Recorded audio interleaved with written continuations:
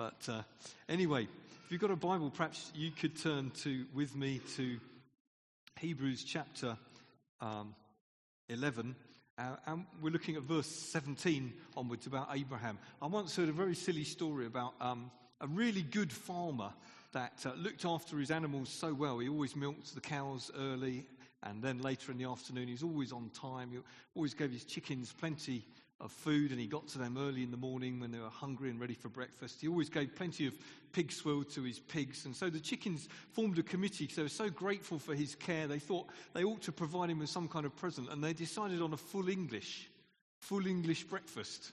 So they had the meeting about it, but it never came to anything because the pigs objected. They said to the chickens, "Look, for you it's just an offering. For me it's total commitment." And those who know what an English breakfast is will get that slowly. I'll give you time to get that. It's bacon, okay? Well, this morning we're looking at a much more serious story, but it's a story of total surrender, total commitment. So Hebrews 11, verse 17. By faith, Abraham, when God tested him, offered Isaac as a sacrifice. He who had embraced the promises, that's a great phrase, was about to sacrifice his one and only son, even though God had said to him, "It's through Isaac that your offspring will be reckoned." Abraham reasoned. He reasoned that God could even raise the dead. And so, in a manner of speaking, he did receive Isaac back from death.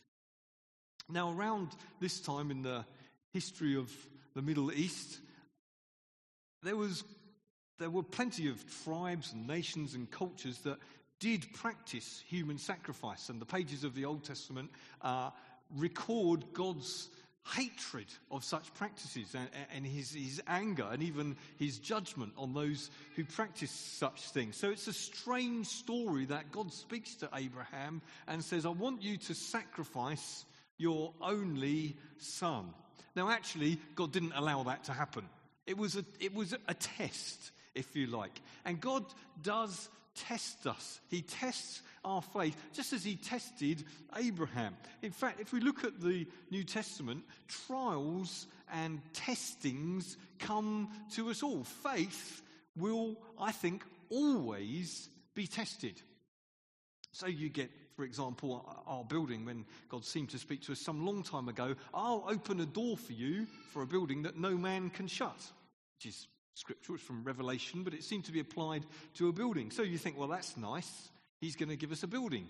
But then it's the no man can shut bit. And you go forward and you think, this door's shutting. And then it doesn't. And you go forward, you think this door's shutting again. And it doesn't. And you go forward. And actually, you have to cling to the promise and pray the promise, because faith is tested. And our faith individually, as well as corporately as a church, it goes through times of testing, doesn't it? Times where you think, well, did God say that? Did he mean that? What's that about? And how come, if that's true, how come I'm going through this? Faith is tested. It's proved. Let me read a couple of scriptures. The first one's in James chapter 1, verse 2 to 4. "Consider it pure joy, my brothers and sisters, whenever you face trials of many kinds." Well, I'm not there yet. I don't know about you. Consider it pure joy. Yeah. Okay. Well, I've got a way to go on that one. "Because," it's for a reason, "because you know that the testing of your faith produces perseverance." It's not saying this really hurts, I'm loving it. It's not some sort of weird spiritual sadism. It's not that. It's the because. I can count this a joy, not because in itself this is pleasant, because it's a trial, it's a difficulty, but because you know the testing of your faith produces perseverance. Let perseverance finish its work so that you may be mature and complete, not lacking anything. In other words, there's something about going through trials and proving God in them and testing our faith that strengthens and purifies our faith. We don't welcome it. We don't look for it. We're not praying for the next trial. But there's something about the trials of this life, going through them with God, keeping our eyes on God, that strengthens and deepens our faith.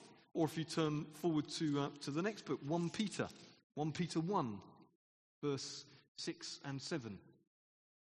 This is a different apostle saying much the same thing.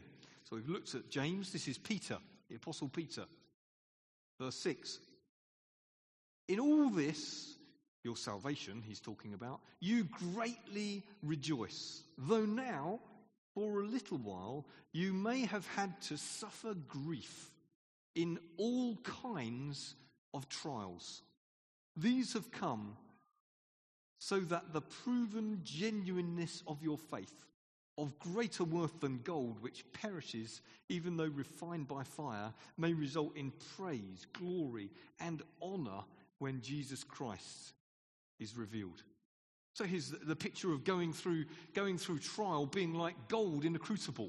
You know, they put, and it's done with a lot of metals. Put it in a crucible, heat it over a furnace of some kind, and what's not good comes to the surface. You ever find that when you're under pressure?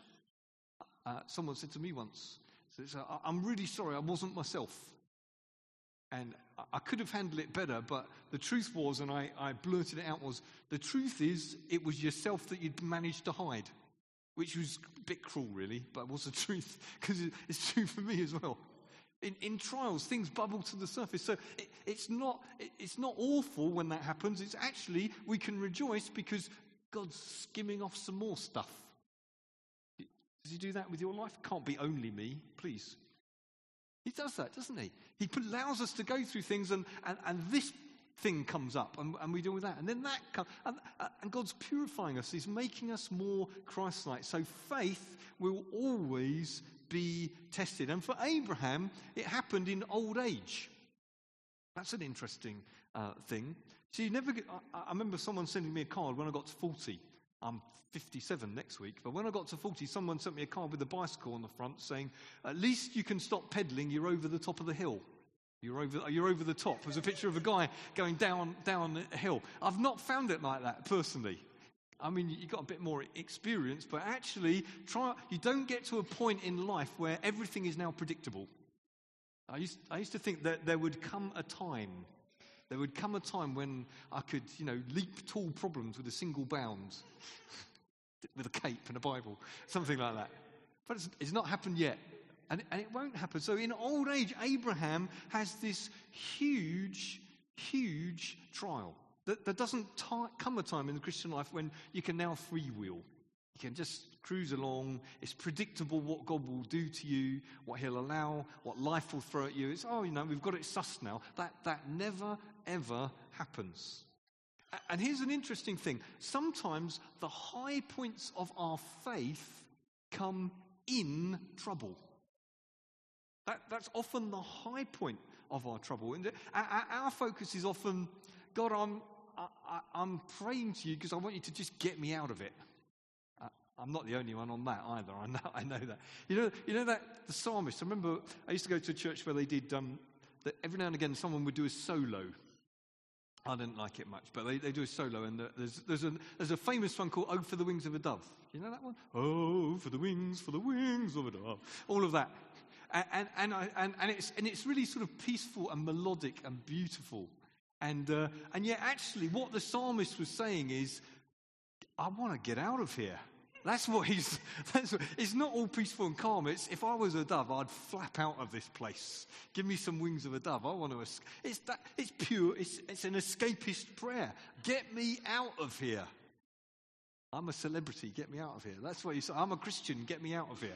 That's what he's actually praying. But the high points of our faith are actually in trouble, going through trouble, trusting God when we're in it. See, the high point of Paul's faith might well have been when he was in the prison singing at midnight, having been flogged. That's a high point of faith because he didn't know there'd be an earthquake and that people would come and he'd be released. You see that? The high point of faith might have been right in the very midst of his trouble when he was feeling at his worst. The high point of Shadrach, Meshach, and Abednego's, funny names, their faith, might well have been when they said to the king, God can rescue us from this furnace that you're going to throw us into, but even if he doesn't, we're still not going to bow down to that idol. Gulp. Because they were human. They were about to be burnt up. That was probably the high point of their faith. Once they're in the fire and they're walking around and they're meeting the Messiah in there as well, as a strange fourth person, you think, well, that's nice. Once you know you're not getting singed, you can enjoy the miracle then. The high point of their faith wasn't then. They didn't need faith then. They're walking around unburnt. The high point of their faith was just before, when it all looks bleak and rather hot. That's the high point. Or in the prison when it all looks dark and it's rather painful. The high point of faith is often in trouble. Like Job, who said to his so-called friends, even if God kills me, I'm going to trust him. That's a great prayer, isn't it? That's a great faith statement. Even if God kills me, I'm still going to trust him. And Abraham had this test. It was the test of total surrender. Will you give me your son? He didn't say, will you give me your riches? Sometimes he asked for our riches. Do you remember Richard Young Ruler? Do you remember him? The rich young ruler? Remember him? Jesus looked at him, loved him because he was a good guy. But Jesus perceived that actually the thing he really worshipped was his money.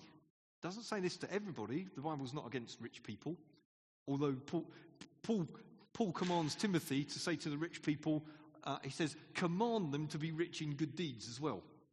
That's a good one, isn't it? It's fine to be rich, but let's be rich in good deeds as well. It's not against rich people, but he said to this rich person who really was worshipping his money, what you need to do to get free is to sell all your possessions and give them to the poor, and then come and follow me.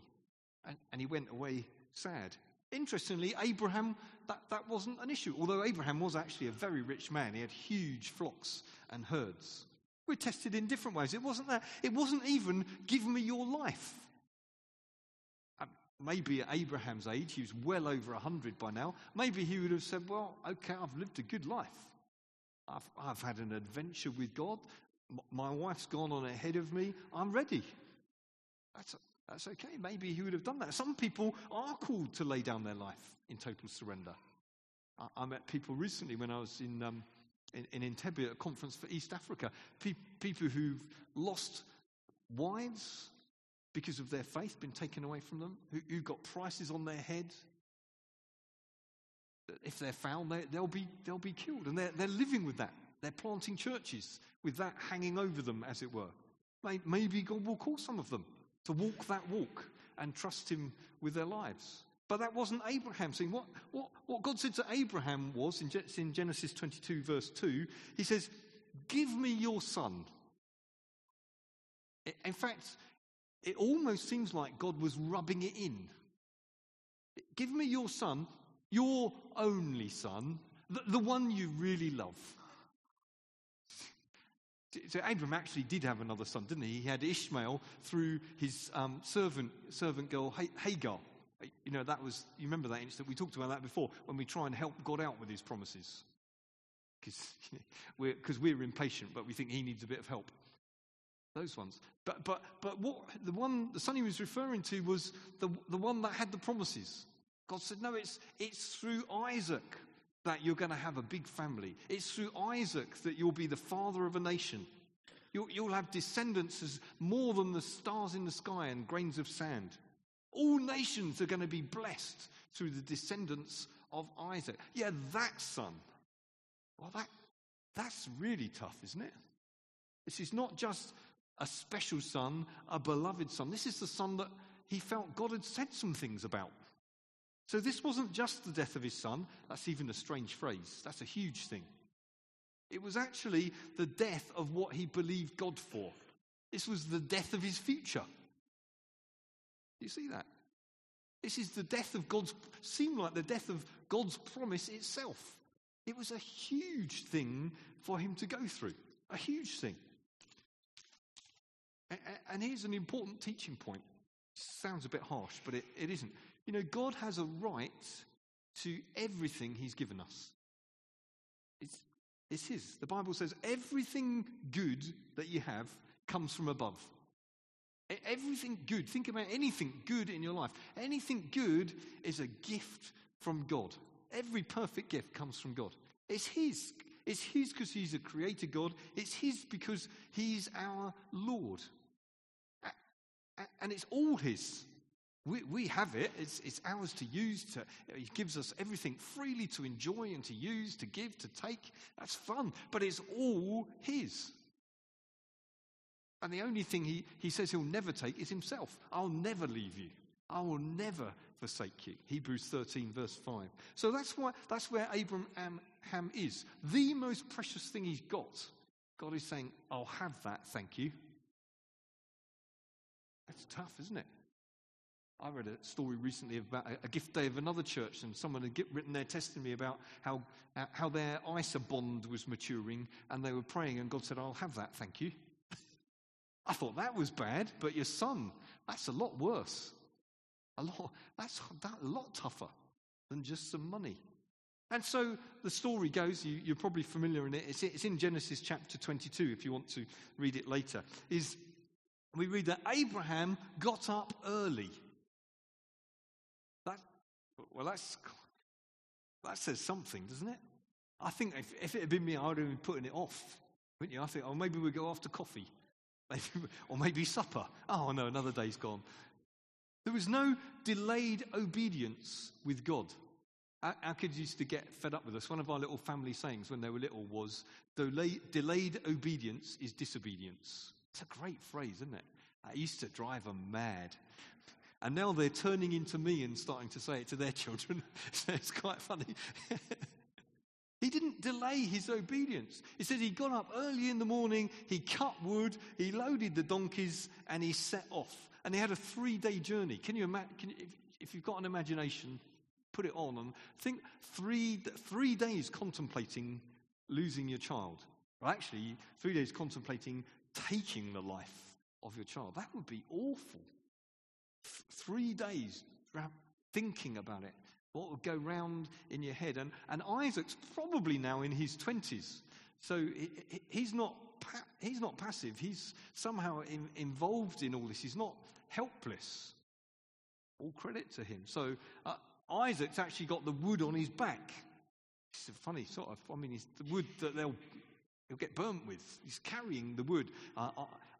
Abraham's got the knife. And every time you look at it, you go to sleep at night, take the knife off, it's horrible. He's going through it. And he's thinking all the time. And Hebrews 11 verse 9 says, Abraham reasoned that God could raise the dead. That's great, isn't it? So his mind must be going 100 miles an hour. He's thinking, how's this going to work? How's this going to work? And the only thing he can think is, when I've killed my son, God is so powerful, surely he'll raise him from the dead. See, he's not doubting God's promise. He's not doubting what God said. He's trying to work out, how's it going to work? How's it going to work? You like that with promises from God? Well, how's that going to work? How's that going to work? He just trusts God and he's reasoning it through, trying to work out, how's it going to work?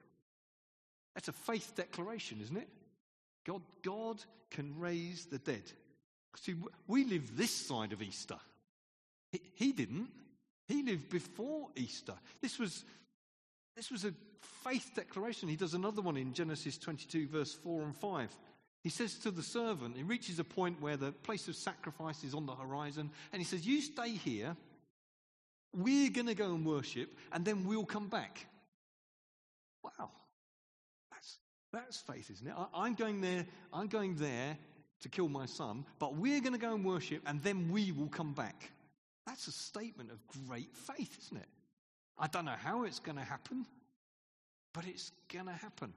I don't know if you've ever seen that film Shakespeare in Love, but there's a theatre director who's always out of his depth, and he's always expressing confidence. How's it going to work out? I don't know, but it's going to work out. It's like that, but with a reason, and the reason is God. How's it going to work out? It's going to work out because of God. How's that going to work out? I don't know, but it's going to work out because of God. We're going to go and worship, then we're going to come back. It's New Testament faith in the Old Testament.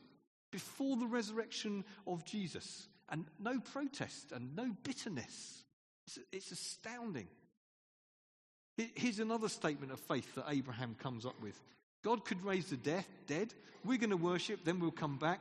Here's another wonderful one. The Lord will provide. When Isaac finally asks him questions, he says in Genesis 22, verse 8 and verse 14. Let me just read them.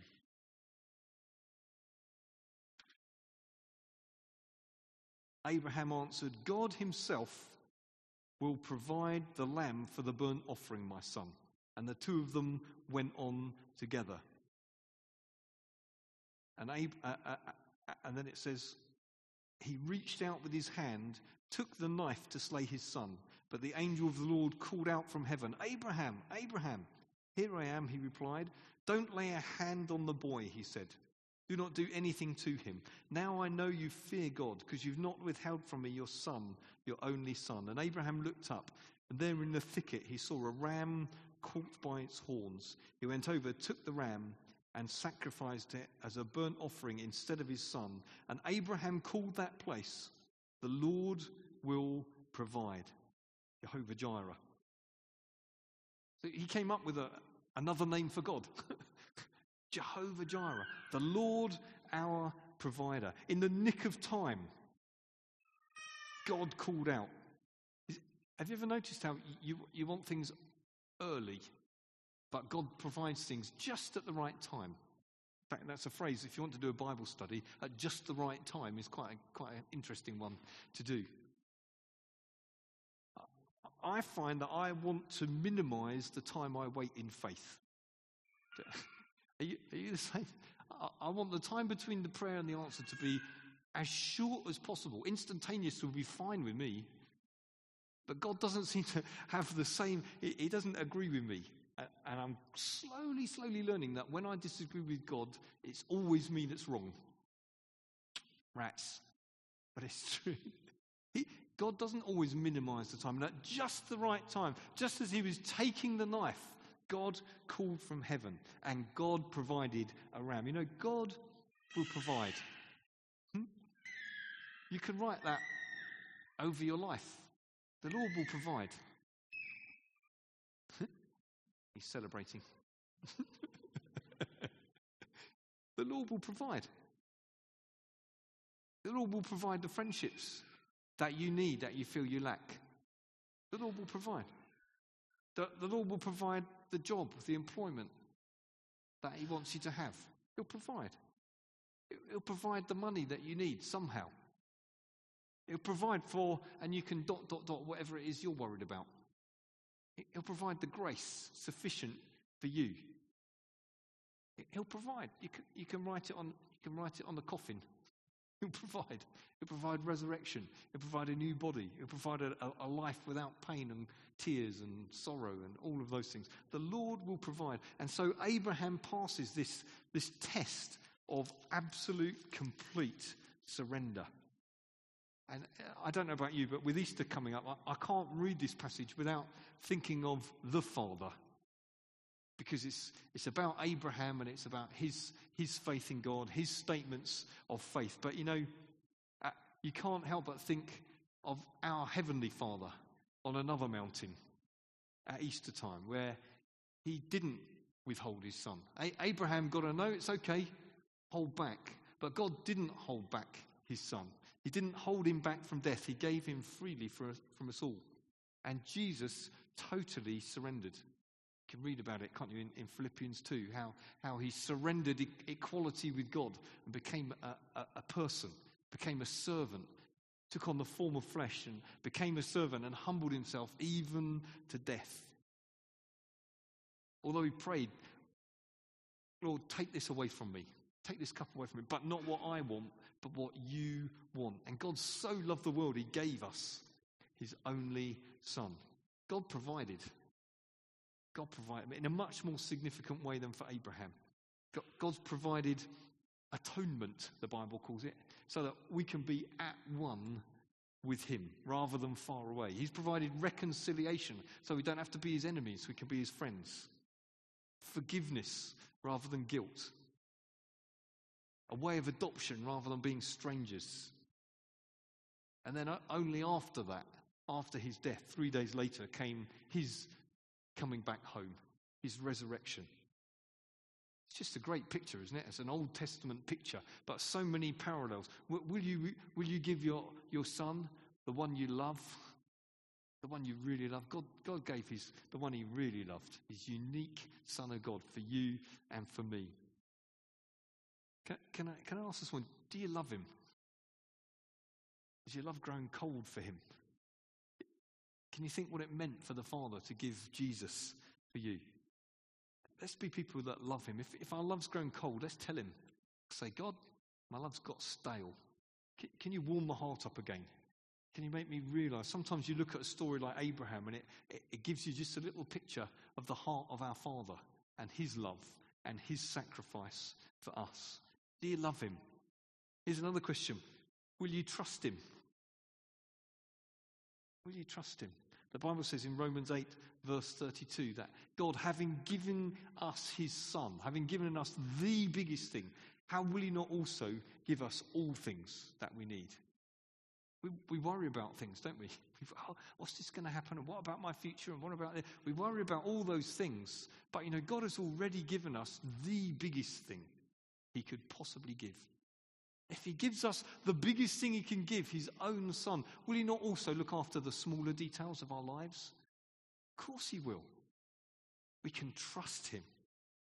And will you, like Abraham, give him everything? Give him. You can trust God with your past, even if it's a bit murky and tacky. You can give him your past. But Abraham was actually giving his future. That's tough. He'd already left and sun worship. He'd left all that behind. Now he was called upon not to give some tacky stuff away, but to seemingly give away his future. That's a big one. Some of us may be there. I've had points in my life where it's felt like, but that's the end. If I do that, it's the end of my hopes and dreams. And you have to just trust God and give him your future as well, so that he refines your faith. It's precious to him. He's not mucking you about. He's not being harsh to you. He's refining your faith because it's golden. It's precious to him. Let's pray together.